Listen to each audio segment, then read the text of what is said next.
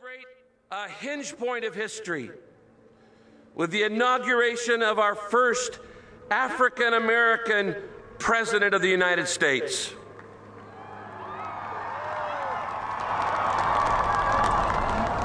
We are so grateful to live in this land, a land of unequaled possibility, where the son of an African immigrant can rise to the highest level of our leadership. And we know today that Dr. King and a great cloud of witnesses are shouting in heaven,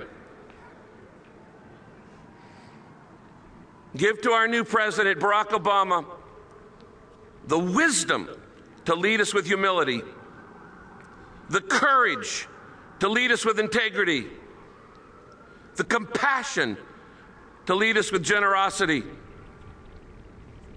Bless and protect him, his family, Vice President Biden, the cabinet, and every one of our freely elected leaders. Help us, oh God, to remember that we are Americans, united not by race or religion or blood, but to our commitment to freedom and justice for all. When we focus on ourselves, when we fight each other, when we forget you, forgive us. When we presume that our greatness and our prosperity is ours alone, forgive us.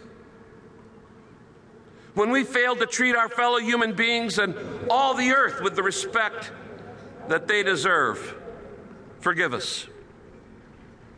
And as we face these difficult days ahead, may we have a new birth of clarity in our aims, responsibility in our actions, humility in our approaches, and civility in our attitudes, even when we differ. Help us to share, to serve, and to seek the common good of all. May all people of goodwill today join together to work for a more just, a more healthy, and a more prosperous nation and a peaceful planet. And may we never forget that one day all nations and all people will stand accountable before you.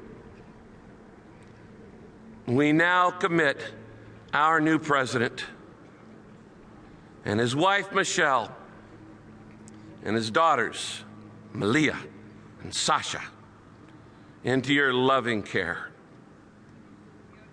I humbly ask this in the name of the one who changed my life, Yeshua, Isa, Jesus, Jesus, who taught us to pray, Our Father, who art in heaven, hallowed be thy name. Thy kingdom come, thy will be done on earth as it is in heaven. Give us this day our daily bread, and forgive us our trespasses as we forgive those who trespass against us. And lead us not into temptation, but deliver us from evil.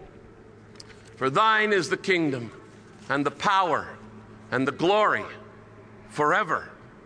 Amen.